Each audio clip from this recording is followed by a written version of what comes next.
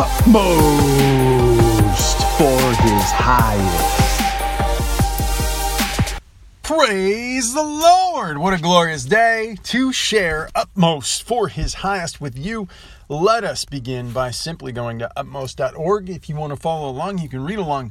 Today being the 10th of October. How will I know? How will I know? Jesus answered and said, I thank you, Father, that you have hidden these things from the wise and prudent and have revealed them to babes. Oh, to be called a babe of Jesus. How glorious is that? Matthew chapter 11. We do not grow into a spiritual relationship step by step. That's just not how it works. We either have a relationship or we do not. God does not continue to cleanse us more and more from sin, but if we walk in the light, we are cleansed from all sin.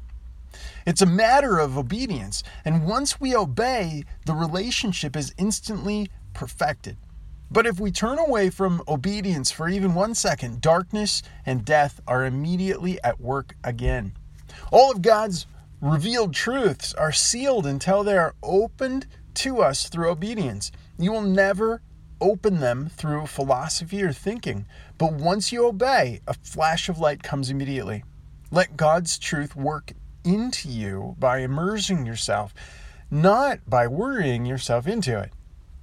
The only way that you can get to know the truth of God is to stop trying to find out and by being born again.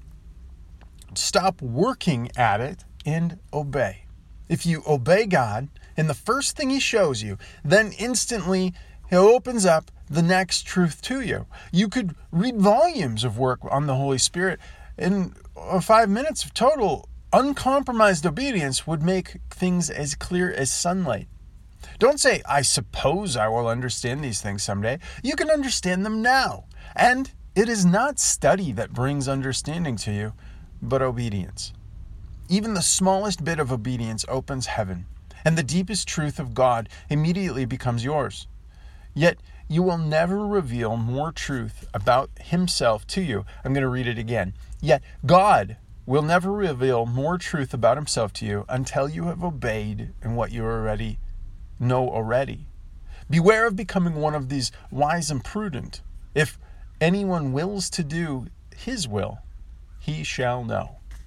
And so, Lord, with all the things you're bringing to my mind of steps in obedience, I thank you. I thank you for my dear bride, who is a glorious gift of you. And Lord, I know is fruit of that obedience. And so please bless us in our marriage, lift us up for your glory, and help us to just focus on those things which you would have for us to do and accomplish. For your name's sake, Jesus, amen.